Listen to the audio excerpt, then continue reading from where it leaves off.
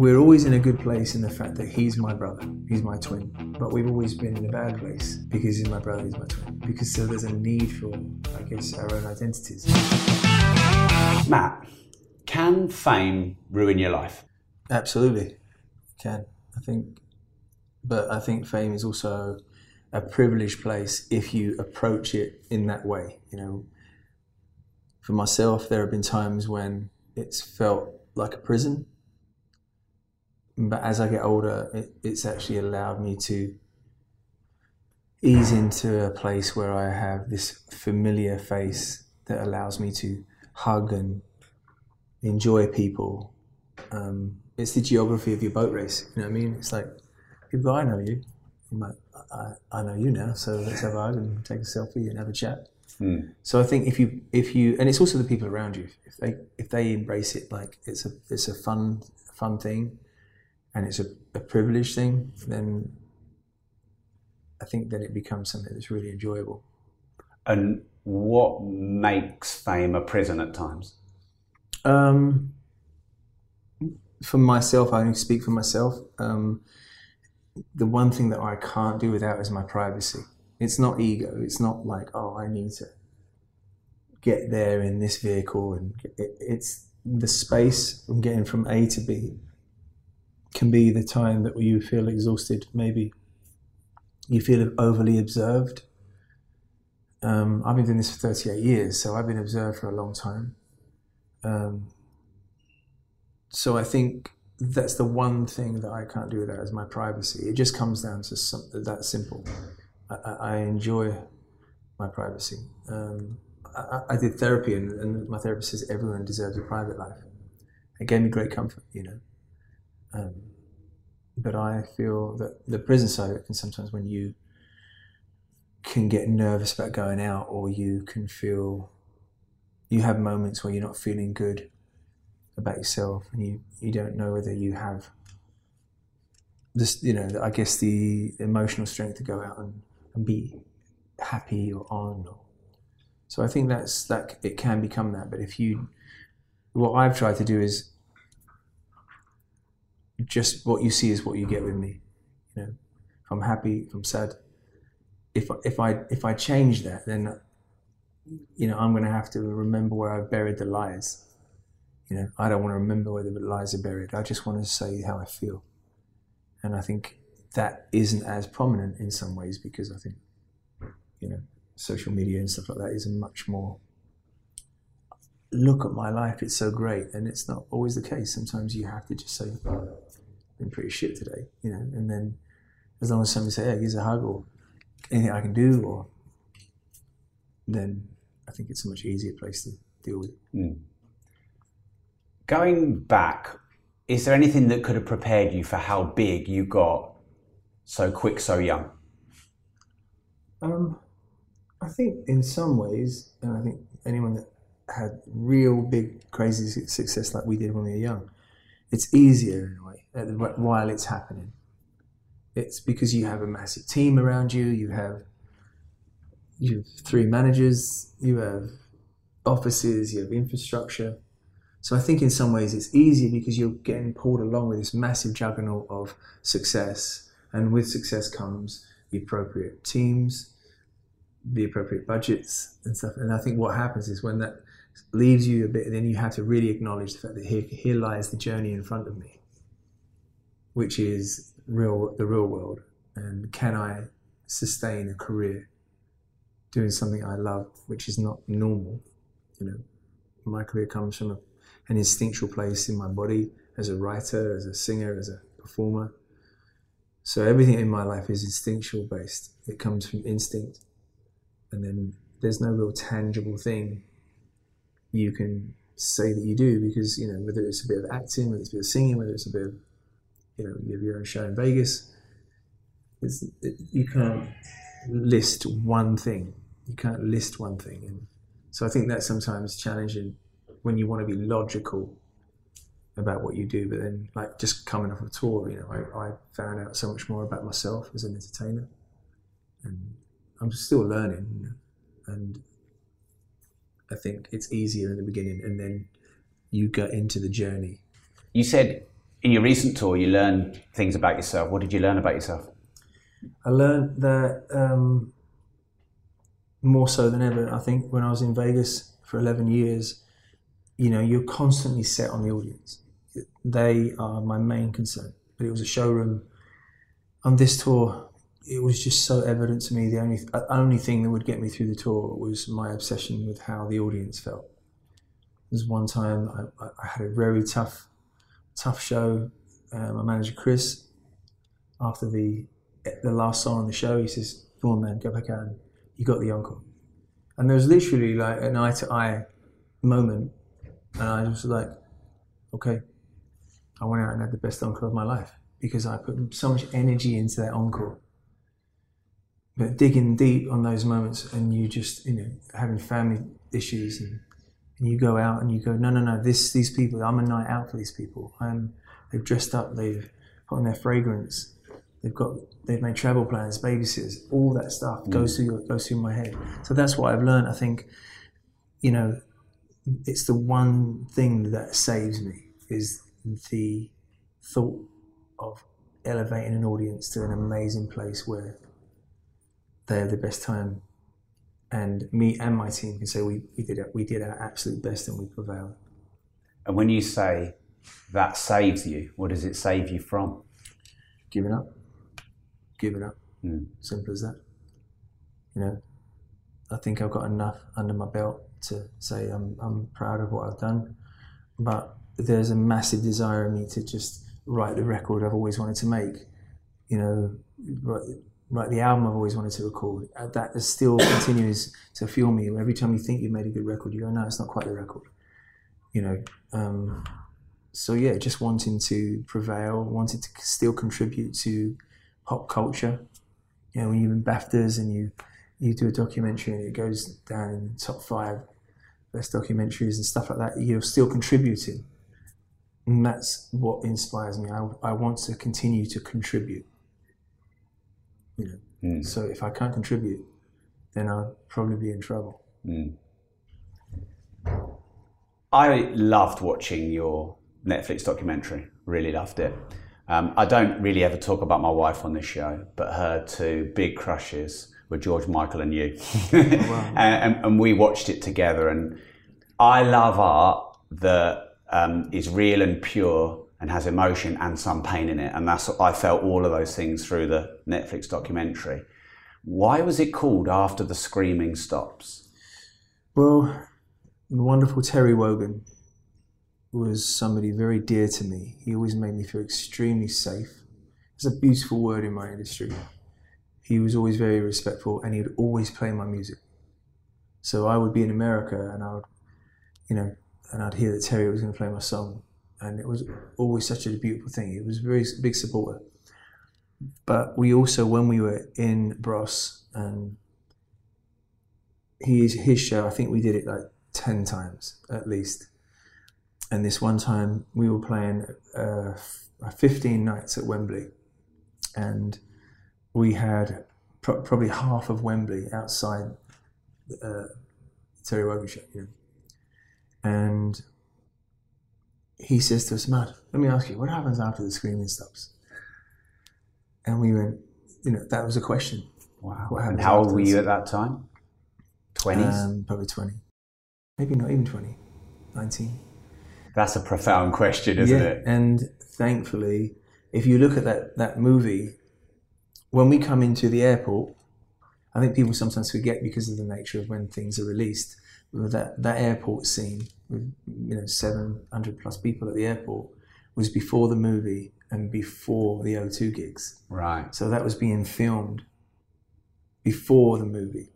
So that was what our normal, I guess, life was if it's known that we're coming into the airport, which we let the fans know. And that joy that Luke received and the joy that I received when I came in from the airport, and that was the kind of the whole point of the movie, is that it doesn't technically stop. Fame doesn't go away. I think that's a big misconception. When you do reach a point of when people know your face, I don't know how you would get rid of that. You can get in trouble and make it more infamous or more famous, but you don't. It doesn't suddenly dissolve into into the sands of time, it actually becomes more prominent in a way. But I think it's a much more comfortable place for me now. Like the constant hellos and the constant, conversations resonates with the way I want to live my life. People do get excited, and which is fun, but I love the conversational part of my life with the strangers that feel like we have a connection. Did it feel vulnerable doing that documentary? Yeah, it felt, the documentary in itself was the most incredible experience and almost one of the hardest experiences, because, when you are the MD of your show in America, and like I was, and I know what I'm doing, and I said in the film, I said it's like the never-ending apology with my brother, and all I was in Bross was the front man. I was a singer of Bross, and that that has caused a lot of issues between me and my brother, and I had no idea.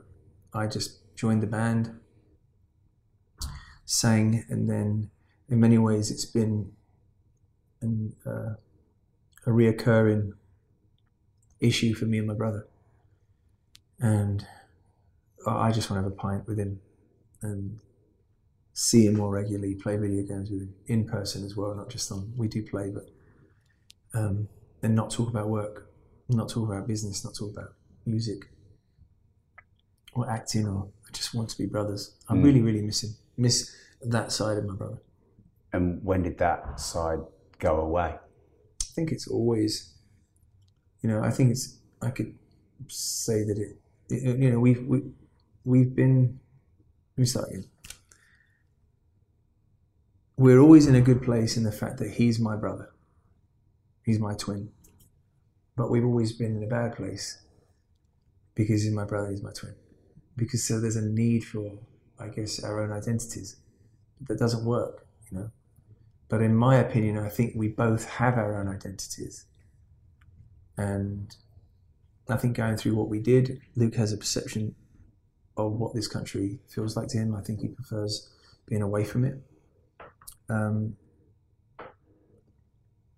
But when you look at our mortality, which I do, if I'm blessed with a long life, I still won't have enough time with my brother. If I'm blessed with a long life. And we tend to operate like we are immortal, but we're not. You and I will have to say goodbye to each other. I hope this is not the last time that we speak, but we will have to say goodbye. I don't know which one first either, because it's the nature of life, So with my brother, I just want to, say, fuck all the industry stuff. Let's connect as brothers first and foremost. And I believe that's a great, I said it in business too, a good foundation for everything is let's focus on our similarities. And then once we have that bedrock and that foundation, then we can build upon that and address some of our differences. But you can't do it the other way around. If you only want to address your differences, then you will not be able to build on that. You have to have common ground, and I believe that's what we need to do. We just have to look at our similarities, look at the things we love, look at the things we both agree on, and then, dare I say it, then we can address some of the things that we don't agree on. Would you swap all the fame and the success you've had for the best relationship with your brother ever? No, I wouldn't. No, I wouldn't. Why not? There's a compromise in my own life. I'm really proud of what my life has been. I think, as my mum would say, we're big enough and ugly enough to sort it out. We have to sort it out, When you have tough times, I really honestly believe some of those times are the reason. If you can get through them, you actually go, this is a person that's also trying to stay in my life. And they're also trying to stay in mine, and I'm trying to stay in theirs. So it's like, sometimes they're the moments that you actually see what you're made of, what the friendship's made of, what the love's made of. So no, I wouldn't. Not because I wouldn't want that. Thankfully, it's a very, very hypothetical question. But why? No, because I'm currently on the journey of my life right now. I'm revealing parts of my life with you. That's been my life, But I'm also aware that I don't want to cause anyone pain. These are just my opinions, Yeah. So my sole wish would be that me and my brother can be the silly bastards that we are and just get on with each other. You know. Yeah. What's stopping that? It hasn't. Nothing's stopping. I think geography plays a big part in it. You know, he's in America now. I'm here. You know, again, I can't speak for him. I think my brother really wants to find his own path, but then to the mortality thing, it's just, you know, I also just want to go out and play with my brother and let Ross go out on the road every couple of years without fail. You know, that would be something I could say yes now to my team, and I'm up for it. But at the same time, it has to be harmonious because I'm tired. What's made you tired? Life.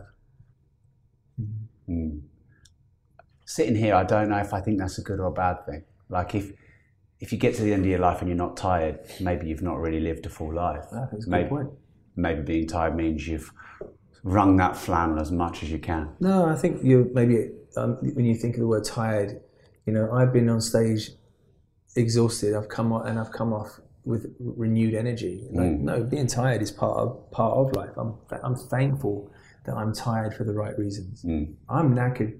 I've just got off a tour, so you're seeing a battered version of Matt Goss right now because I'm battered, and that's okay. Yeah. Listen, if I was just not going out there going, you know, lip syncing, and no, I'm getting my hands dirty. I'm singing my heart and soul out.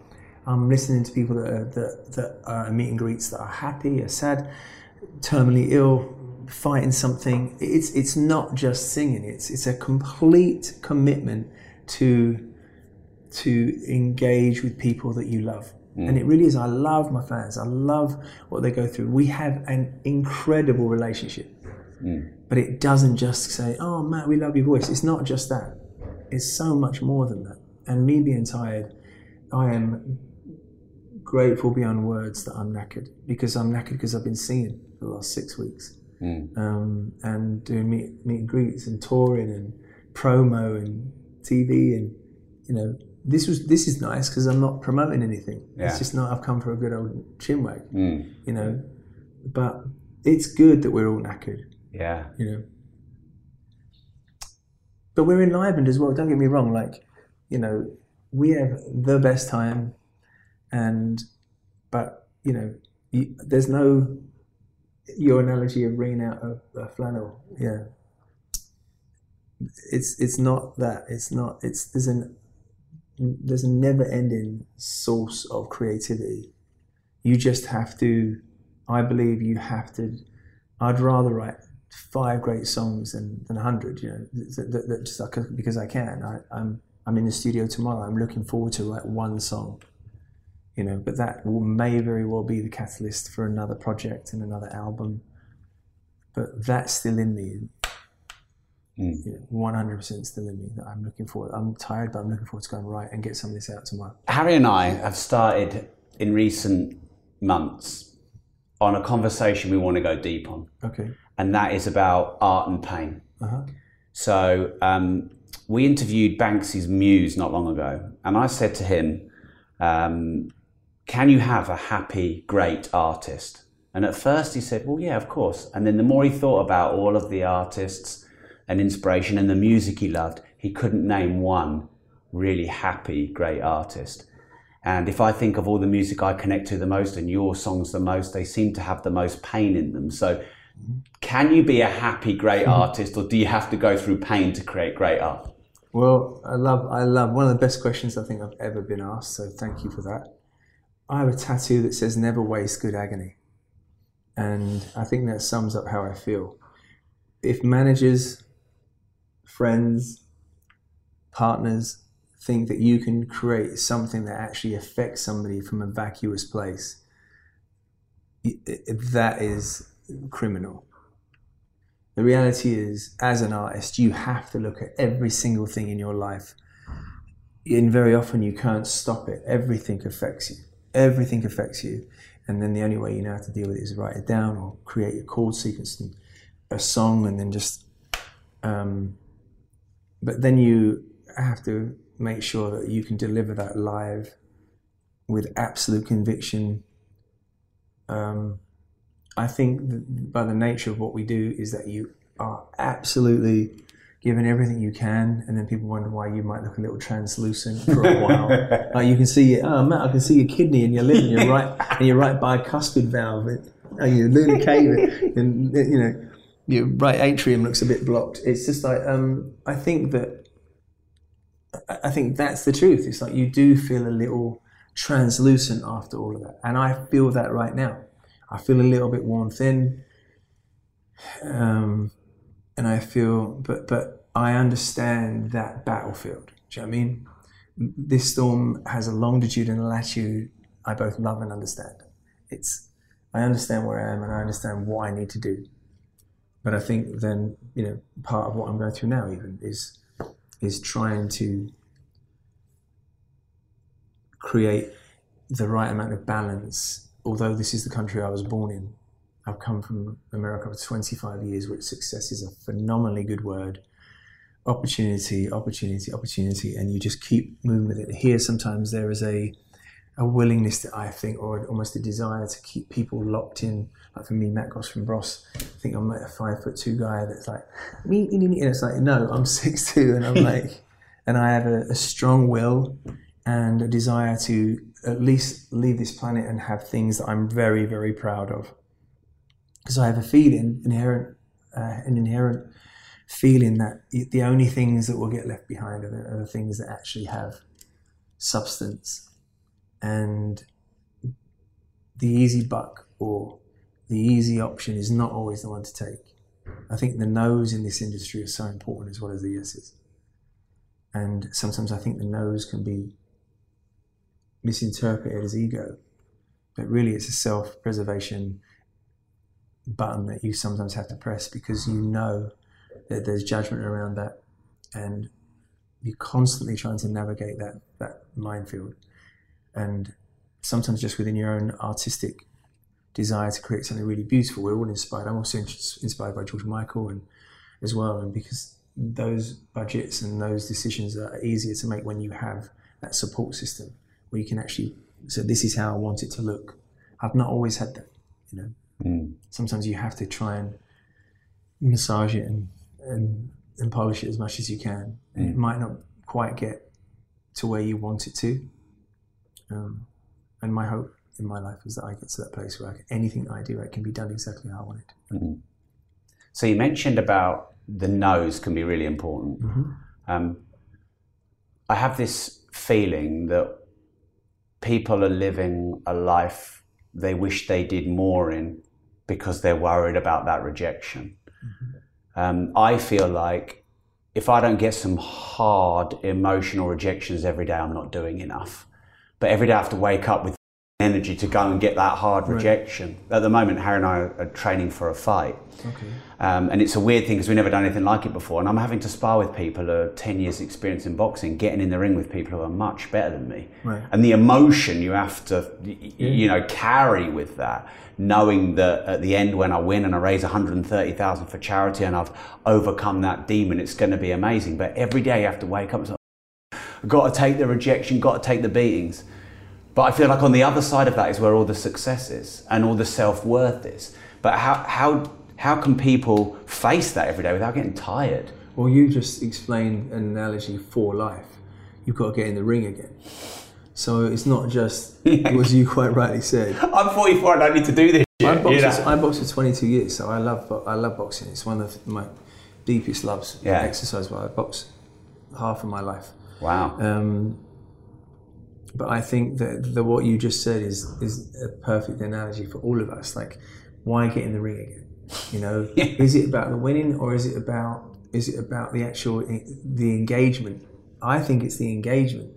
And, you know, if you were thinking like, let's say you don't win, let's say you don't. Are you still connected to the outcome? I don't feel as it's as productive to be connected to the outcome. And I'm not trying to be living the now guy, but when you're in the presence of engagement, that is exhilarating, no matter what happens. So if you are engaged, which means you are on the playing field, you know, I often say it's a simple analogy, but like, if you don't get on the field, you're on the bench. Yeah. You know, you're on or the in the crowd. Yeah. Yeah. Yeah. Well, I have a feeling you and I would not be in the crowd. We'd be at least on the bench. But, Yeah. So we are. Don't like being on the bench. No. But that's the thing. That's the engagement is much more exhilarating than if you win or lose. Yeah. The intention of you wanting to win and raise money, I take it you're going to make money whether you win or lose. Yeah, I don't need to do this. So that to me is what's important about what you're doing. You've actually got off your and said, I'm going to make a difference today in the way I do it. I'm going to challenge myself, which is engagement. I'm going to get in the ring every day, which is engagement. And I think when that bell goes, you're not going to be like, you're just going to be happy you had all of those experiences and then I have a feeling, don't know you very well, but you'll be like, now what? Exactly. One and done, that'll be me. I'm not. No, but I'm not saying boxing, but your next. Well, we're already talking about what's next. Exactly. And I think that's also important. Is that one of my dear friends and somebody I respect greatly as a manager is a guy called Jack Rovner, manages some of the greatest bands in the world. He says, follow through, follow through, follow through. That's what he always says. And I never forget those words. And follow through is engagement. Follow through is actually saying, I am going to be involved, contributing to pop culture, contributing to some form of creativity, whether it generates business or whatever. But I think the day you stop loving the engagement, and even through, as I say, some of the experiences I've had that have been hard work, they're hard work because I'm still doing what I love. And I think the ego, to what you just said, can get attached to the win or losing. I think the person you are and why you're successful is because you like getting your hands dirty. And you like being in the mix. Yeah. I don't know, maybe I'm wrong. No, you're not wrong. And sometimes, let's say people have taken that first step and whatever it is they know they've got to do, they're doing. But they're deep into it and they're thinking, why the am I doing this? How do you keep going? I think, again, if you are asking why the am I doing this, it will only make you answer that question. And invariably you'll go, because I love it. Yeah. Often you will say, because I love this. And often in careers that are difficult, and the guarantees are very elusive, Stroke non-existent. Yeah. But when they do hit, and it's incredible. You can see how lucky you are when in business, even when things hit because you've struggled and it's something you love doing. That I think the high is incredible, but I go back to what I said. The being involved. If you're in something long enough, being involved is a magical thing. Because the other side of it is you're not being involved. Like, I wanted to sing for the coronation. I'm a royalist. I love what they stand for. I love, I know there are people on the other side of that argument, but for me, being abroad, coming back here, knowing what they do, what that whole institution does for this country, I'm a proud royalist. But I also understand why that I'm not included in I don't understand as in, I know what I can do, I know I can bring my managers know very well what I could do for that event. But not be included is something I have to take on the chin. Does it piss me off? Absolutely. But it isn't the last thing that I'll be doing.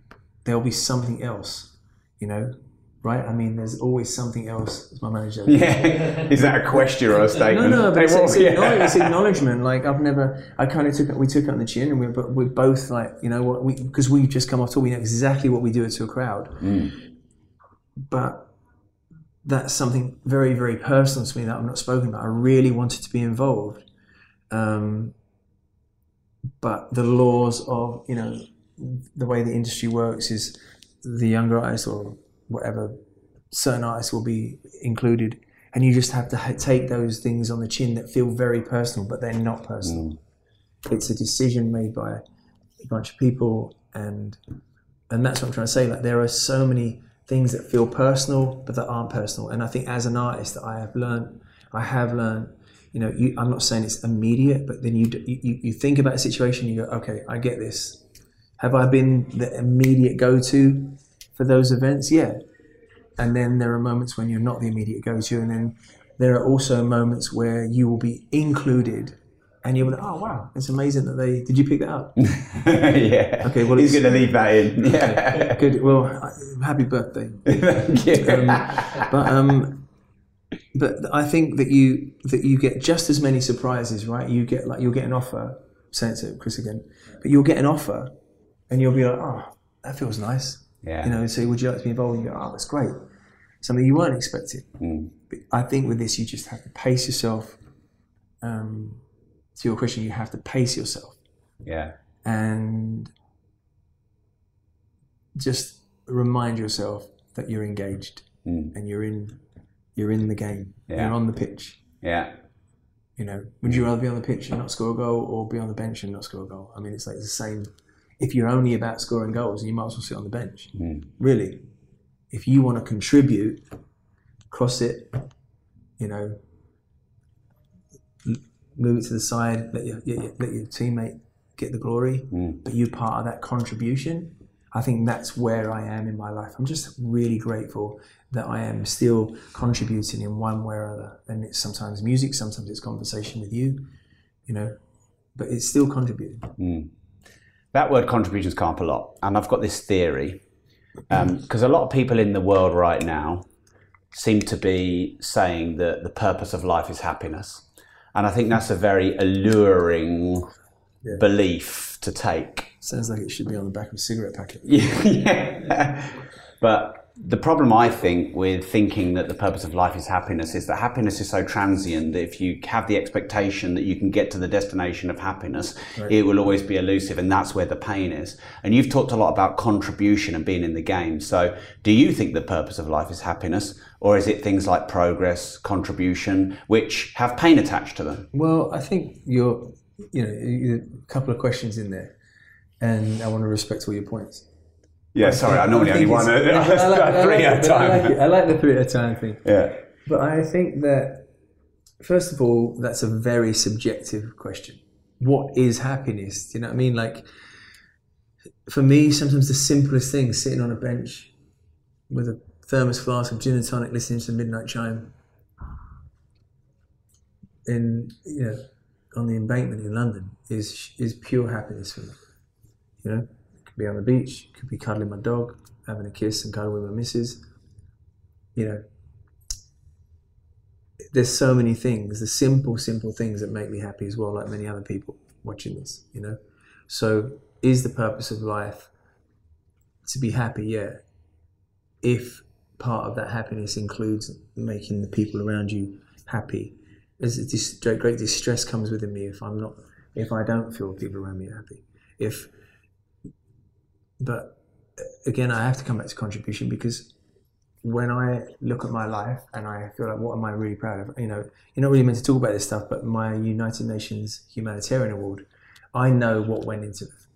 I know why I did it. It was in some ways a selfish time in my life, in the fact that I wanted to show my mother that I could contribute. I could dare to face some of those scary words that it is from a disease she died of.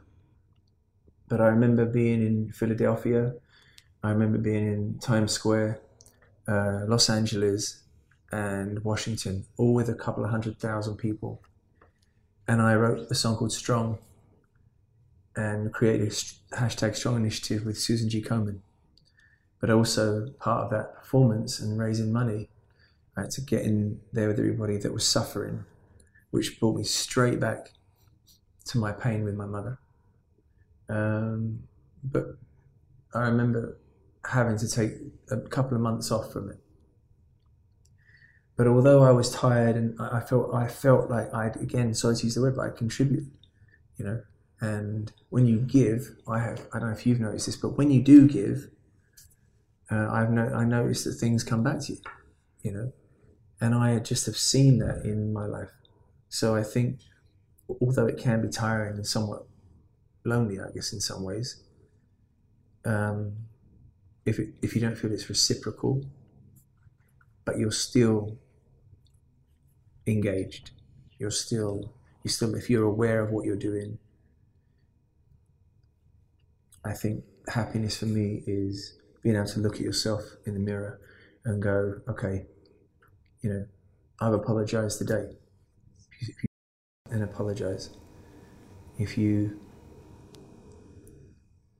if you can look at yourself and say as a whole, I know I'm a good man or a good woman or whatever you identify as, look at yourself in the mirror, and I think that gives me great happiness. If I can say, I like who I am. I think I'll probably get another shot. You know, the powers that be might give me another shot at another life. You know, I want to do as much as I can, but it does start with you, and you can't yourself. You can't lie to yourself. If you look at yourself in the mirror and go, I like what I did today. You know, and if you didn't, make sure the people around you know that you didn't like it. There's no, I think that's happiness to me. Sorry for the long-winded answer. No apologies needed. Are you lonely? At times.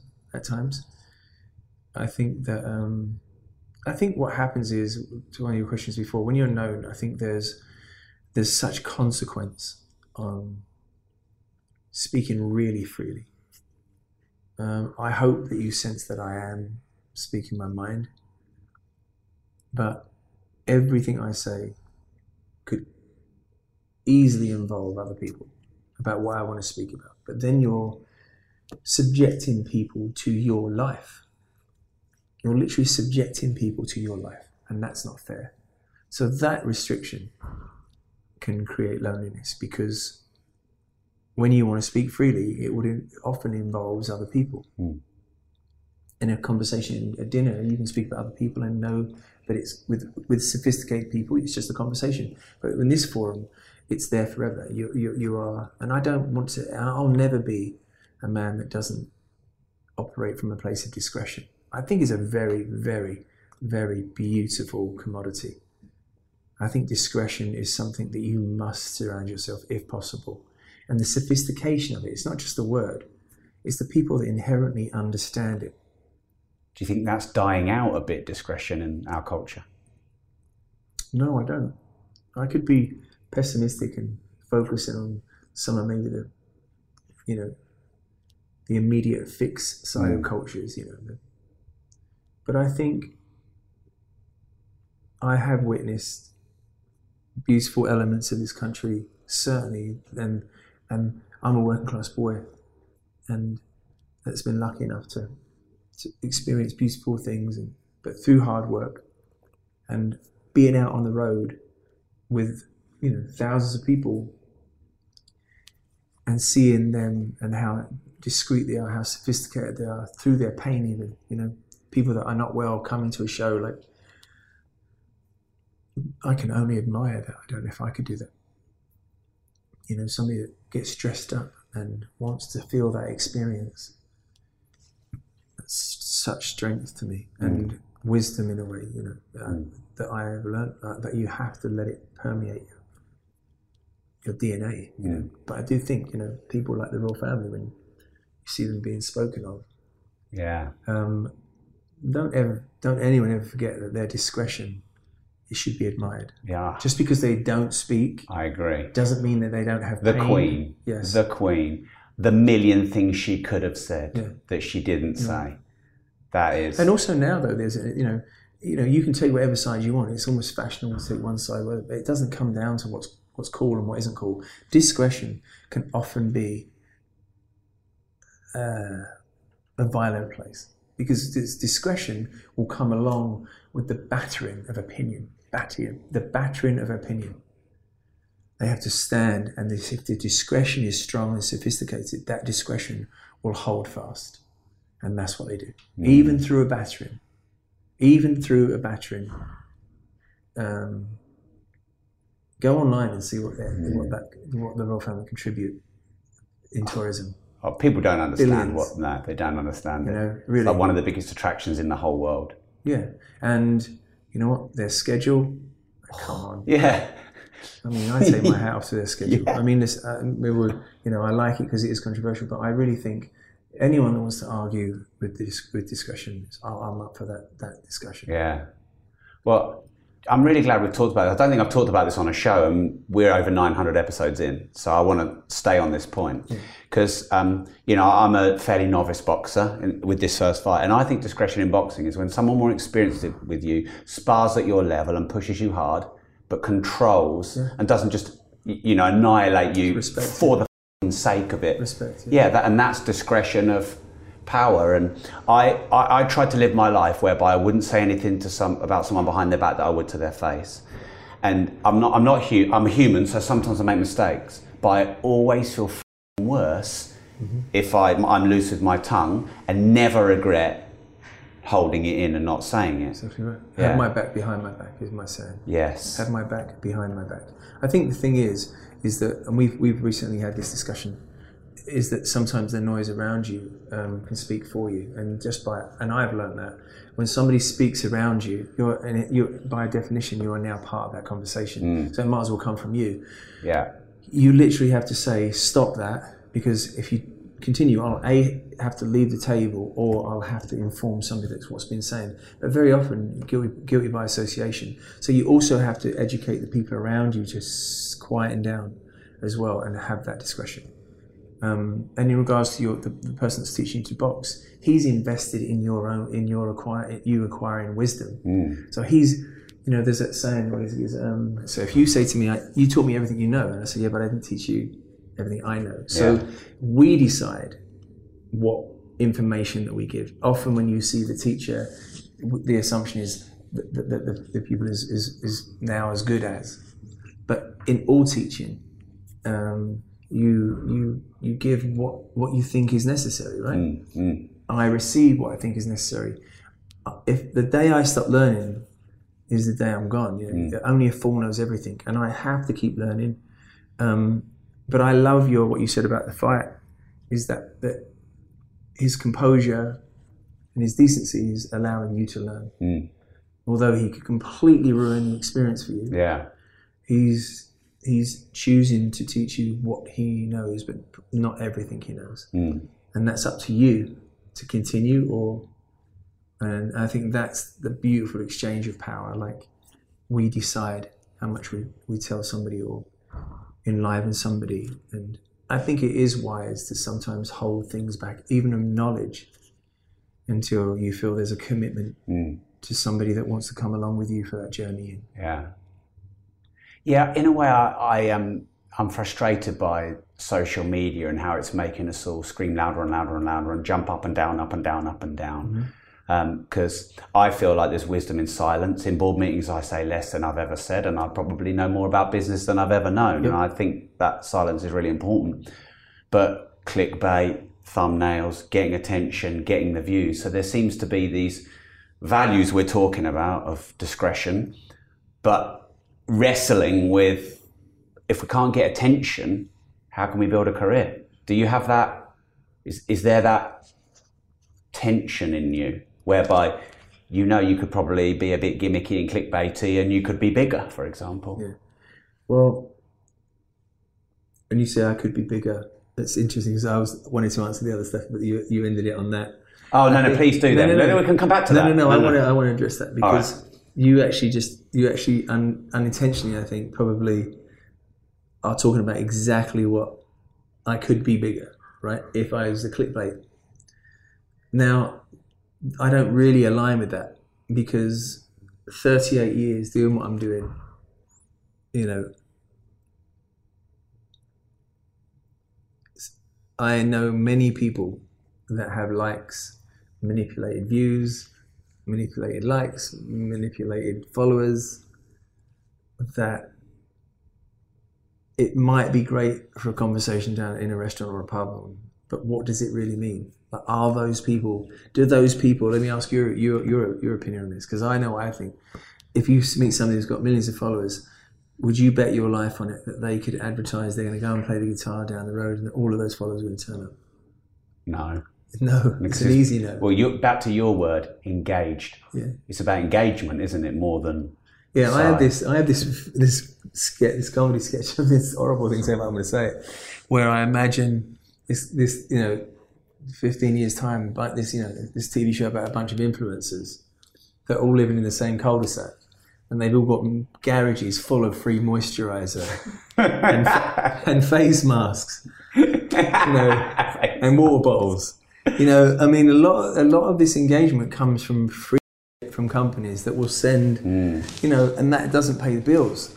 I would way rather downscale and just be like, look, I've got a beautiful audience that I'm going to be playing to for the rest of my life. I believe I'm at that point that I will always have an audience.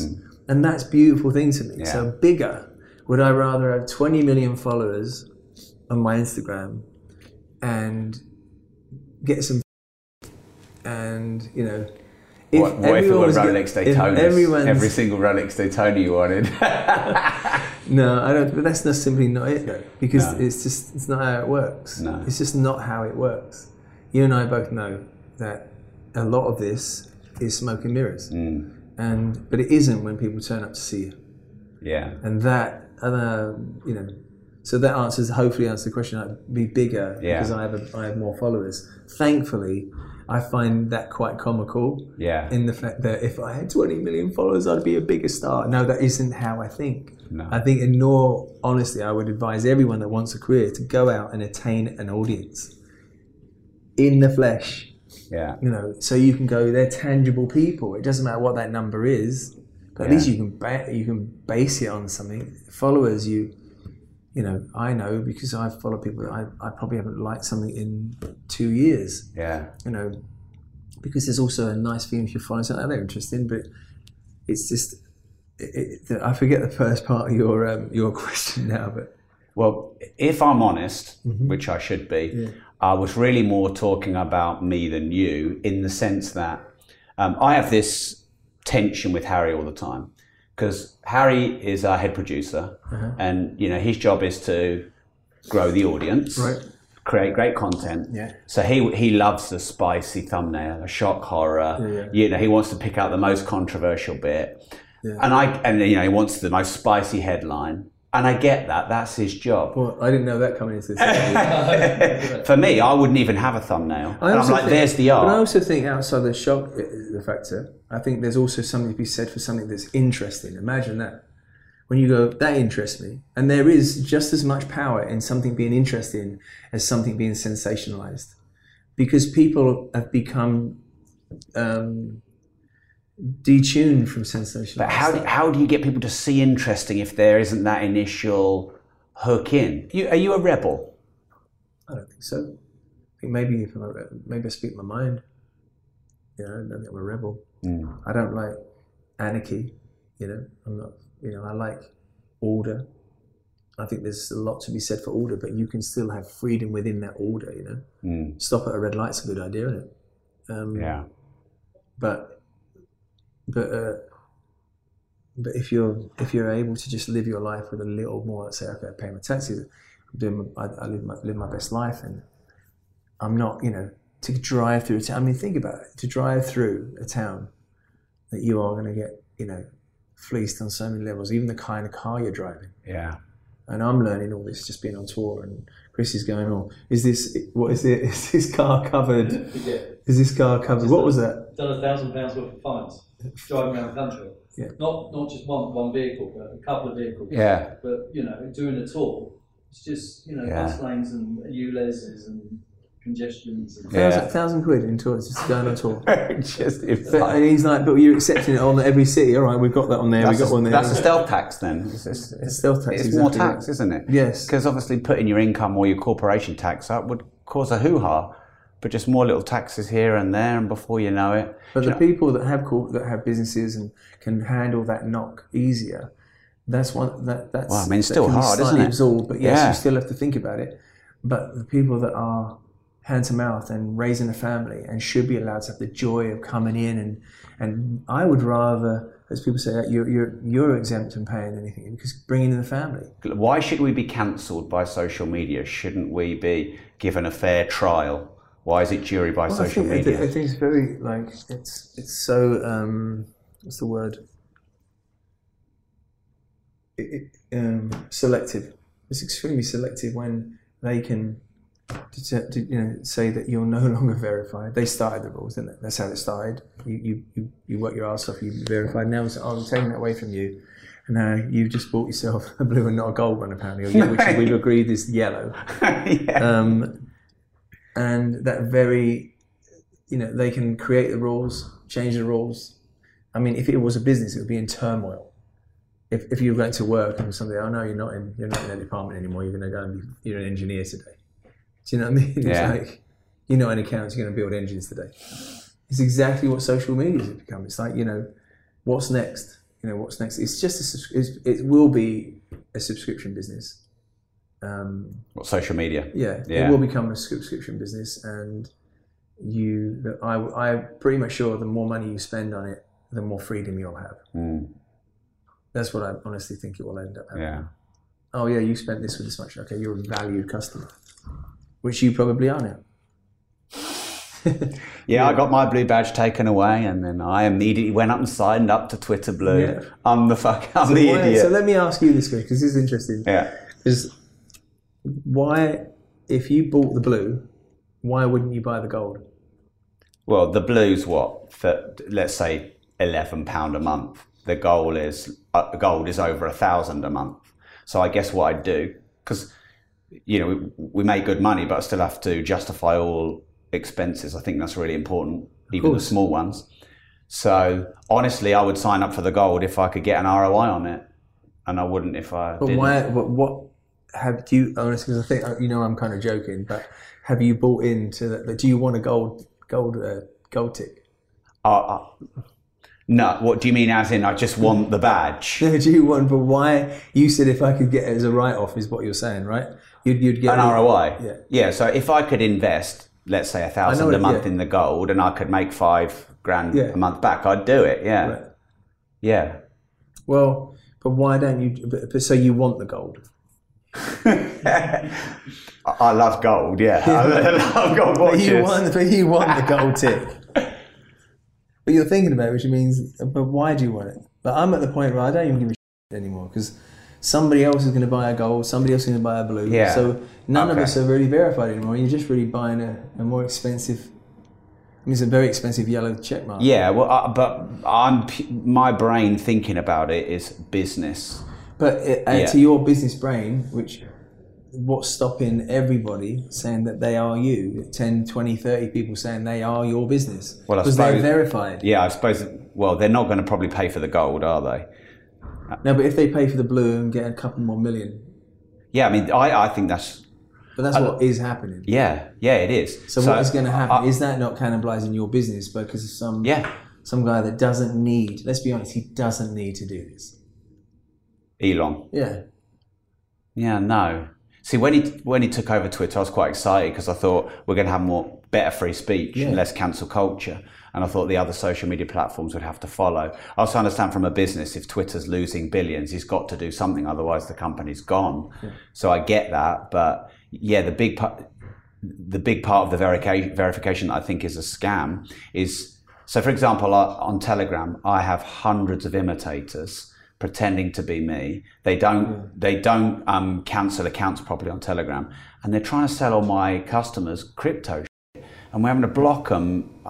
You can't do dozens a day. I've got something to show Chris from Telegram. Like we would like to go through, talk to you and send money. Blah, blah, blah. But the blue tick is the only thing that makes you legit. It's the only. But if they're now it's now you can buy it for £11 a month. 11. Or whatever it is. Yeah. Yeah, I think I know why he's doing it, because he needs to make profit. Exactly. But essentially it's becoming a pay to play, isn't it? Oh, you pay money, you'll get more engagement. But do you not think that having given them the right to have subscribe to Twitter and keeping the verifications there? Yeah, why couldn't he have done that? Why couldn't the blue tick stay? £2 a month. Yeah, £1 a month.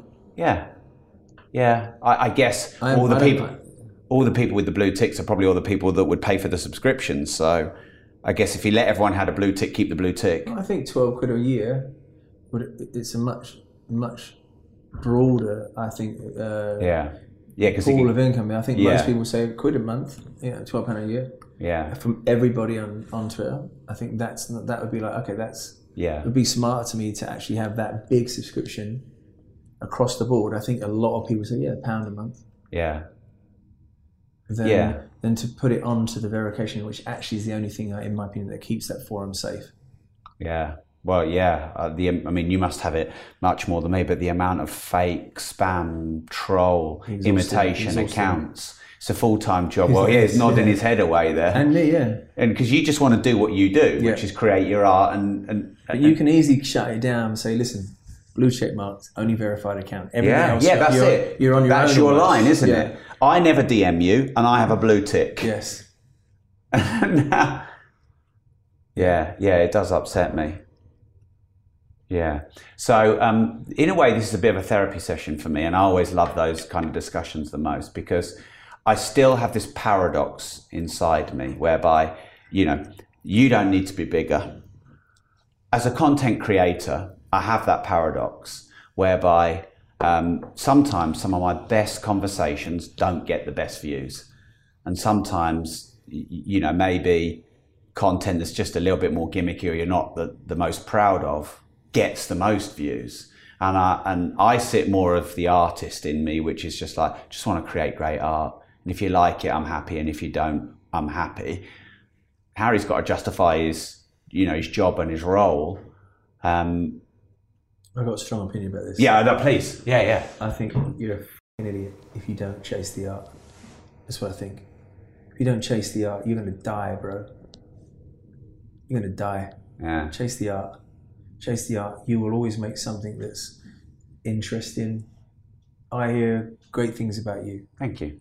And that's why I'm here. Yeah. Genuinely. Yeah. You need me even bigger, as you call people. No, but me. like this to me is art because ever since watching that documentary, I made it my mission that we'd be sitting and having a chat. Amazing.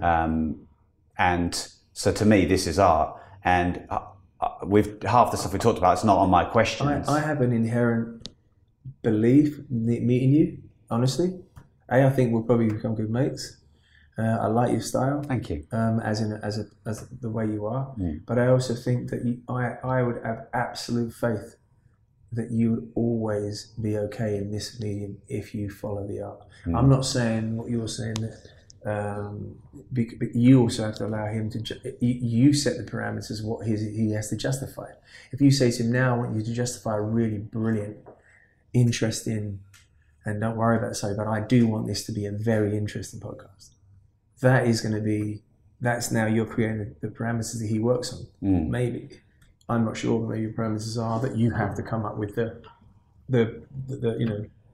clickbait. Yeah, because it just makes me feel sick even thinking that we chase clicks. Well, but it is our art if it's in a vacuum. I don't know about that. I think you'll end up getting approached by things you could only dream of when you create something that's continuously really good, continuously interesting, continuously enlightened, or maybe not enlightened, but it's candid. I think candor is really honest. Right now I've said stuff that I'm exhausted. I don't know if I've got it right or got it wrong, but it is how I feel. I'm knackered and I'm happy to be here. It's going to be the last bit of promo I do for a good month. I will not go near anything. Well, thanks for fitting us in. No, but I'm glad meeting you. You're this kind of person. You're generous of spirit. That's much. You're giving me something to go on with today, and I'm grateful for that. So if you don't chase the art, then really, then it's just vanity. Yeah. Then it's just vanity. You don't think there are things that I could do that pay through the roof and are not necessarily aligned with how I feel? He wouldn't let me do it, let alone myself. No. Right? No. There are things that you'd be like, absolutely not. If I also believe, if I said, I think I'm gonna do this, he'd be like, no. We do have that trust, but he also, as an artist, that I want to do things that I'm proud of, and for myself. You're just that guy, man. You're just that guy. You're always going to do great stuff. And you just have that. You don't need to do it either. No.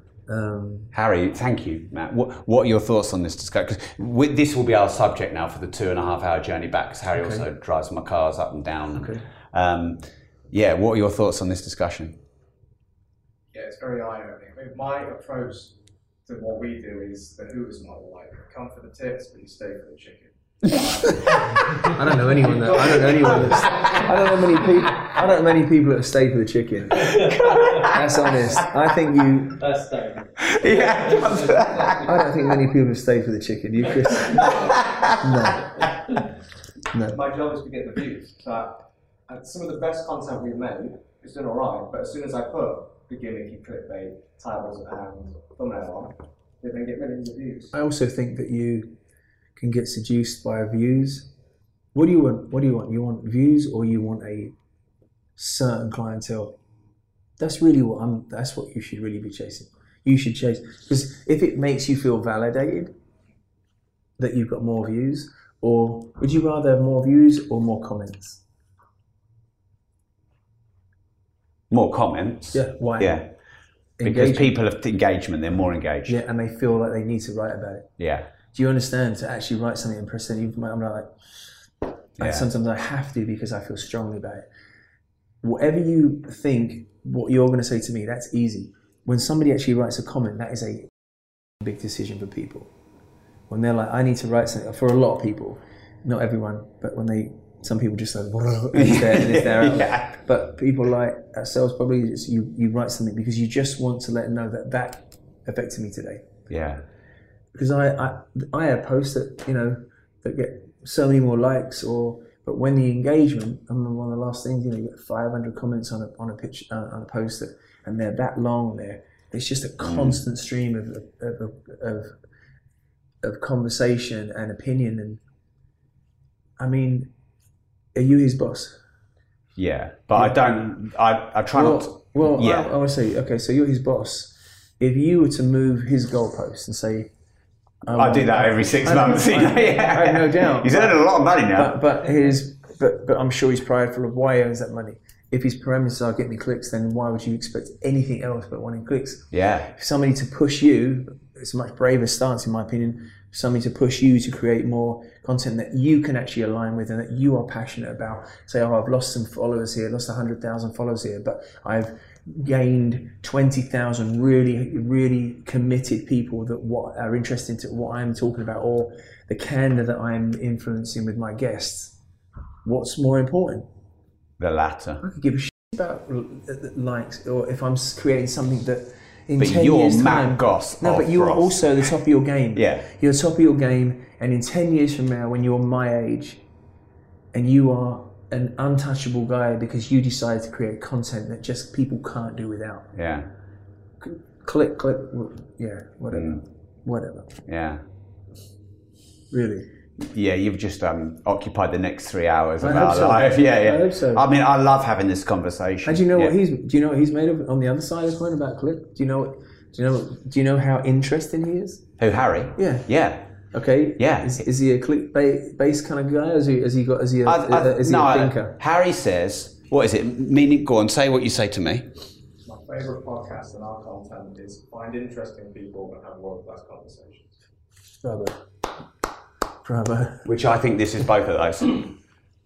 Bravo. So you bridle him with wages. You bridle him with wages and expectations. And what do you expect him to do? Except run the lane that you put him in. Take his bridle off, and you have to be ready. He might outrun you, but he's on your team. Mm. I can see him through the mirror there, behind you. See Harry's face. Thank you. No. Yeah. I mean, the reason I can say it is because what you do, I can already tell you're great at what you do. You can feel it. Mm. And I've been in some situations I'm like, oh my God. Yeah. You know what I mean? Yeah. This is going to be a soundbite, a little thing. And the thing is, my audience, certainly my audience, don't want a soundbite based podcast from me. They want to know what's going on. Yeah. They want to know what's going on. Yeah. You know? What are you excited about at the moment? I'm excited about the record I've just made, the Experience album. It was recorded at Abbey Road. It's a beautiful record. It's absurdly musical. And the musicality in it, I would like people to see the musicality that I have in me. But to record with an orchestra and a big band in Abbey Road, My manager Chris is going to sort out the details, because there are details that go along with an asset like that, and it is going to be respected. I'm excited about potentially getting into acting. Again, I don't really want to be an actor, but I would like to. I'm up for a brilliant movie right now, a script called Cobbler Killer Stranger. Plays a really dark guy, and another film. I play a music producer, and so that's nice. But again, there was a very, very well-known TV show in the UK that asked me to be involved recently, and I just said no, because it's not where I want to be. I have a dream. I have a blank canvas for my management team, and why put one brush mark on that blank canvas? Unless if we have to, if we are able to, then I want it to be really good brush strokes, because blank canvases, when you get to a certain time in your life, are luxury. It's pure luxury as an artist. If you've not touched it, and you can learn all your mistakes and say, like, well, let's not do that, let's not do that, but let's do this, and create another part of my creative world. It's exciting to me. I'm also excited about taking some time off, embedding myself in some of the parks in London, some of the museums, and my relationship with my girlfriend, my relationship with my manager. I've been on my back foot a little bit in the fact that I'm just tired now, and I want to focus on some of the things that will align me with the people around me, so they A, feel loved by me, and I feel loved, and then we can go and conquer. I'm just not one of those guys you should ever count out, because I continuously contribute to pop culture. In the last couple of years, a BAFTA, a British tour, top 10 album, and all in the last year and a half, in the last couple of years.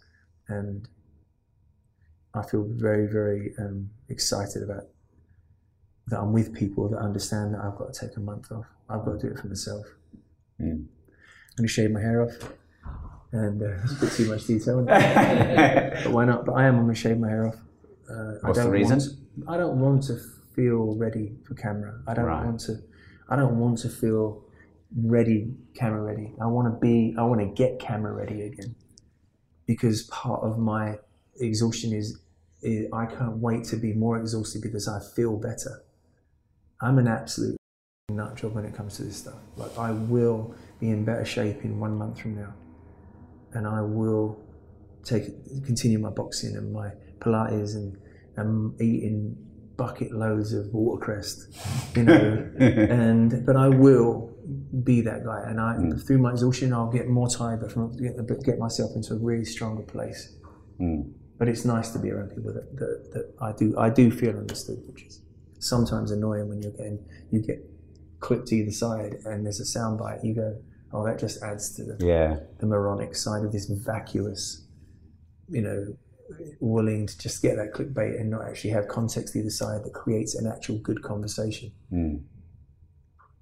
Yeah. Harry, looking forward to the chat going back. No, but you've done everything. We've got great art. You've done everything. There's and just a few little bits. Just seeing you and seeing that fire in your eyes, which I can see, you have everything it takes to make a difference. But you could also realize in the next 10 years, you could be absolutely bona fide untouchable. And if somebody mentioned, oh, what about the likes? You could absolutely laugh your ass off because you don't care, because you are a bona fide contributor to the arts. You have to make that decision. And you've also got to unbridle him if you want him to do it. Yeah. No, but there's a force in both of you. Absolutely, you're right. There completely is. Yeah. And it's really healthy, I think, is what I feel. Yeah. We love to do a quick fire round on the show. Surprise.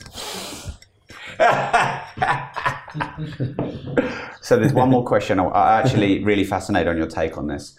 Where do you think we are in the world right now with masculinity? Okay. Jesus. This is probably the most important thing to me right now. I think that, listen, Me Too movement was a necessity. It happened at the right time, but then, like all things, sometimes it can get outplayed. And I think that when a man, any man, good man, gets tarred with any brush that he has nothing to do with is criminal, and women too. And my grandfather and my mother taught me about gentleman culture. Way more than Me Too. Me Too thing just made me see certain characters being illuminated as they should have been. But now we're entering into a place where, and I'll stand my ground on this, and you know, you'll get people trying to, you know, shout you down on it. But when it comes to the well-being of men, I feel very connected to that subject, because I want men to feel good about themselves. Something I say on my tour, I say to the gentlemen in the audience, I say, fellas, do me a favor. Continue to keep opening the doors for the ladies. And obviously, ladies, it's great. And I mean what I say. But then I say, but ladies, when we do, say thank you. We're not hitting on you. That's my grandfather opening that door. That's my mother opening the door for you. So why do I love doing what I do? When people come to my shows, the fellas come dressed to the nines. Fellas come in the suits, right? They come in their tuxes. And very often they come and just hang out and want to listen to some good swing, good soul, pop music, and come out and be with one of the lads.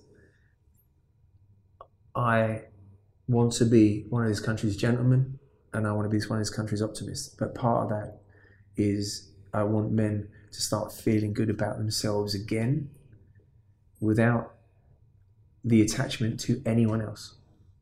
If I'm part of that force that want men to feel good about themselves without feeling predatory, feeling good about yourself, feeling handsome, feeling fit, feeling strong, has nothing to do with the opposite sex or the same sex. It has nothing to do with anything but yourself. And that is what I want to tap into, because I think the generalization is criminal.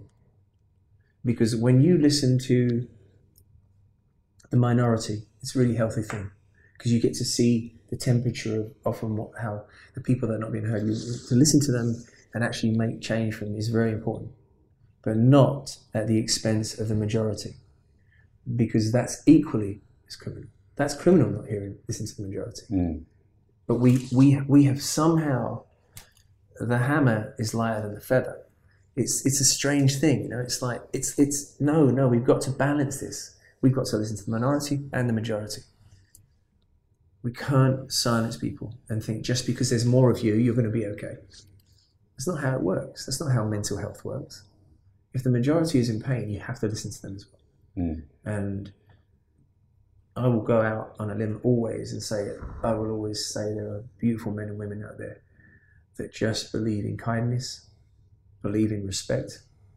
You know, I do believe you must treat people, men and women, with respect, with kindness and decency. We all know certain predatory people, and they're not fun to be around. You know, it's just not. But I know all of the fellas in my life, all of the fellas, me included, we're all highly respectful and take great, deep pride in being gentlemen. I would imagine your father taught you that more than the movement. Yeah. You know, I think the movement makes you socially want to say, yes, I'm all about it, which I am, but in a calm, reserved state with no fear, and that's obviously an operative word as well, without fear. What can I actually say that I actually truly believe in? It's what my mother and my grandfather taught me. Certainly when, as a man, treat women with absolute respect. The strongest human in my life is my mum. She's passed away now, but I feel observed by her every day. I feel observed by her while I'm talking to you. I always want to make her proud. Always. And I think that we must start being less afraid of each other. You should be able to compliment somebody from a very complimentary only place. Notice how I'm watching my words now, because I don't want to say the wrong thing. I'm not going to say the wrong thing. But I'm talking about complimenting somebody, or saying you look beautiful, or, you know, let's hug me, platonically, with an educational kind of sophistication that that goes along with hugging somebody. I'm pretty sure we're going to have a good hug after this. It doesn't mean I want to go out on a date with you. No. It means that I'm My wife would be happy with that. Exactly. My missus wouldn't be. Yeah. But the masculine moment over just then, the reality is that we must hug. I honestly believe, to say almost go as far as it's essential to the human race, is to be more comfortable with each other and have those boundaries of respect in place, obviously. But let's not talk about men like they're these vacuous morons that don't know what respect is. Of course we know what respect is. Yeah. Yes, there are people that don't. But are you a gentleman? I try every day to be kind, to say nice things to people. I always open the door for people, men and women. Always do it. Don't think anything of it. I probably wasn't raised to be a gentleman in the way you were. My dad was a bit more rough and raw. I try every day to do nice things for people and be nice to people. Yeah. Not just about being nice, it's about chivalry. Yeah. I'm talking about chivalry, probably is what I'm talking about. Yeah, I always drive my wife whenever we go for dinner. I always open the door for her, I always compliment her. Yeah, I guess I'd never identified with being a gentleman. But actually maybe I am now you've said that. Yeah. A gentleman is it's a cultural thing. I think I like the whole term gentleman culture, as in, listen, my granddad was an East London boy, a boxer. He was a builder gunner in the Second World War. He was a builder and a foreman. And after my nana died, he became a healer. And he was a very, very tough East London boy. But he would always say, just use the word gentleman. And I think it's you get a manicure. It's not a metrosexual act. Metro is metropolitan, which talks about the space where we are, and sexual is sexuality. A gentleman goes to get a manicure. End of. My nails are unclipped. I'm not saying that you have to, but I'm saying it's not a metrosexual. No. It's a gentleman. Yeah. Gay, straight, whatever your preference is, that's still an act of being a gentleman. Doesn't have to be attached to sexuality or your urban environment. Yeah. I'm really glad I asked that question. You're very passionate about this one, aren't you? Yeah. I am. Do you think masculinity's been a bit under attack? You think? I think you're asking. Well, I'm asking you. I think the fact that you've gone bright red.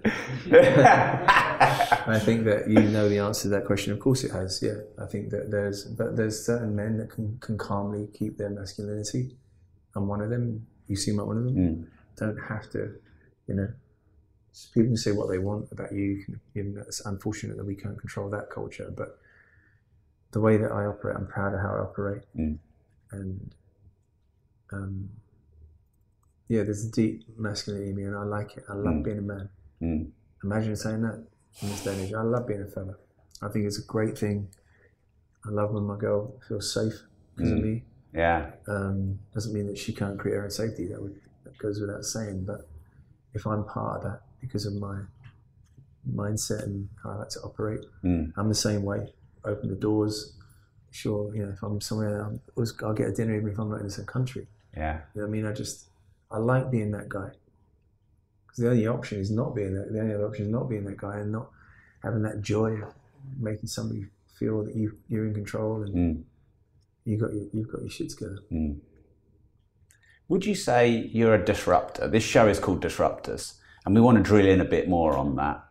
Would you say you're a disruptor? I think back in the day, so I want to say this. So sitting next to Harry. Harry. So sitting next to Harry is my manager, Chris. Chrissy's father managed me when I was a kid. So I was discovered by his father as a singer and as a songwriter with my brother as musicians. We were not put together. We were discovered by his father. Now, cut to today, when I was on TV recently, I worked with his son, and then as a consequence, and through just many wonderful sliding doors, we started to work together. Back in the day, I think that we were, all of us, disruptors. We were all Scar boys. We all wore stay press and loafers and listened to Madness and the Specials, and we would be bombing around in our BMXs and just jumping off in our bowler hats and just getting up to no good. But we loved Scar music, but we also loved dancing. We'd go down to school disco and dance to Scar music. That's what Scar did for us. It got us out of our homes. It got us socialising. And then along came the New Romantics, Duran Duran. We loved Duran Duran. We went to the Hippodrome, New Romantics with the Barnett and all the other garb. We went to the Hippodrome and we had the time of our lives. I was in a band since I was 12, and in the band with some of the people we went to school, and it ended up, custom fitted to myself, my brother and Craig. But we used to rehearse in his father's summer house, and that's what was our last name before we became the band. So we were the boys. Chris would tell you, me and my brother were definitely tough boys at our school. We got into endless fights, and often would, our mutual friend Lloyd, the reason Lloyd became my mate is because I beat up the guy that was beating him up. So that's who we were. We were Goss brothers. So, and I'm not just overplaying it, but we were proper tough nuts at the school.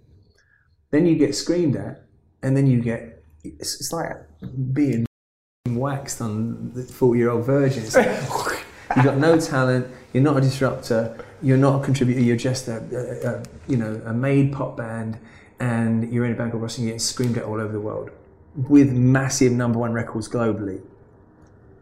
But that couldn't be further from the truth. So the reason I mention all that stuff is because you get discovered the correct way as a band, managed by a proper manager. He was a grown-up.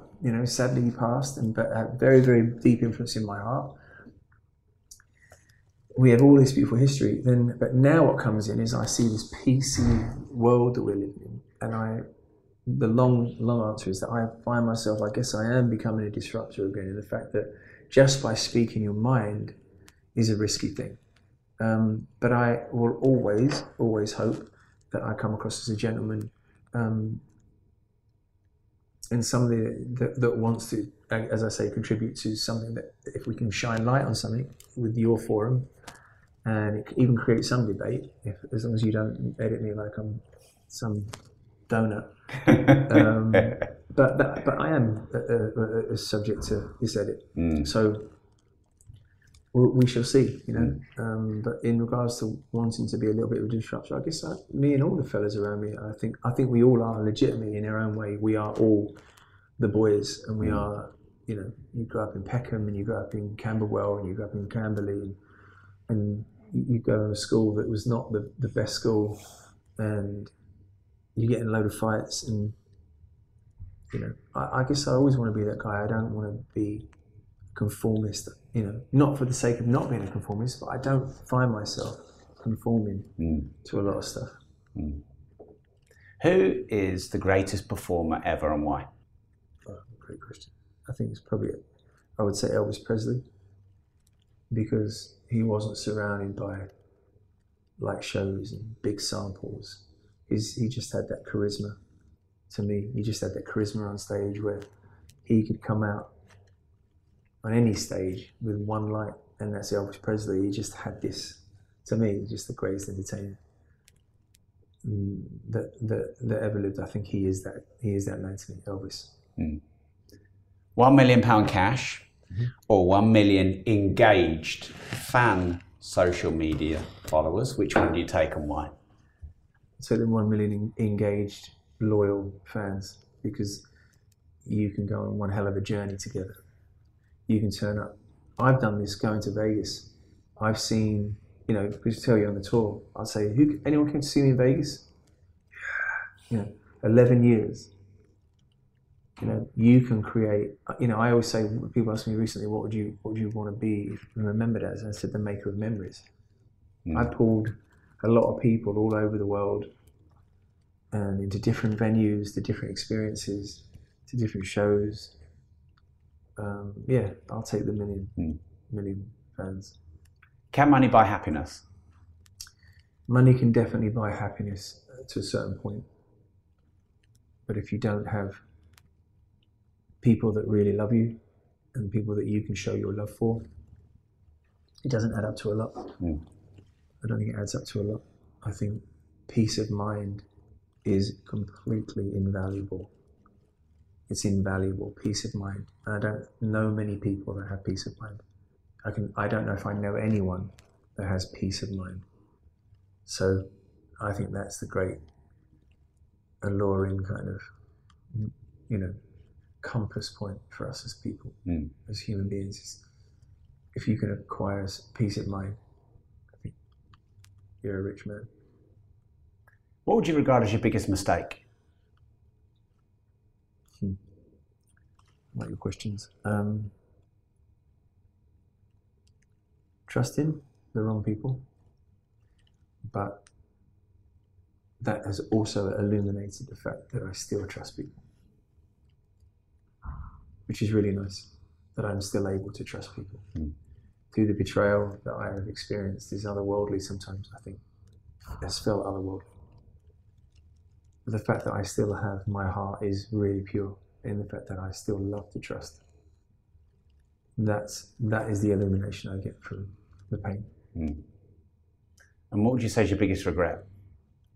I think my biggest regret is not having my mum here right now, in the fact that she said to me before she died, "You're not just my son, you're my best friend." If I had been in this country or figured things out sooner, although we spoke every day, I think I would have just insisted to keep her healthier. And, I could have really have done with her for this move and have my friend with me. My biggest regret is the loss of my mother. It's just, I don't know. You beat yourself up as a son. I think that you could have done things differently. People say I couldn't, but my biggest regret is not just maybe having the intuition to just maybe just say, look, let's get you checked out this, 5 years early. What's your most brutal life lesson? I think for me, I don't know if it's necessarily for myself, but I wish I could implant my feelings on the people that I love and let them know that we're just simply not immortal. I often hear people say, when I do this, I'm going to do that. When I do this, I'm going to do that. But I really, really know that many of us are not going to get to do that, whatever that is. Just do it now. Do it now. Because my sister was killed at 18 years old by a drunk driver. So I have proof and an ever occurring truth that I would have been an uncle probably. I would have had nieces and nephews. I'd have had a best friend in Carolyn. But we are so frivolous. We're frivolous. Do it now. What I would say, whatever it is, do it now. I have loved this conversation. Really loved it. I'm so grateful. This has been amazing. I'm buzzing. Matt, thank you so much. Thank you, mate. Thank you.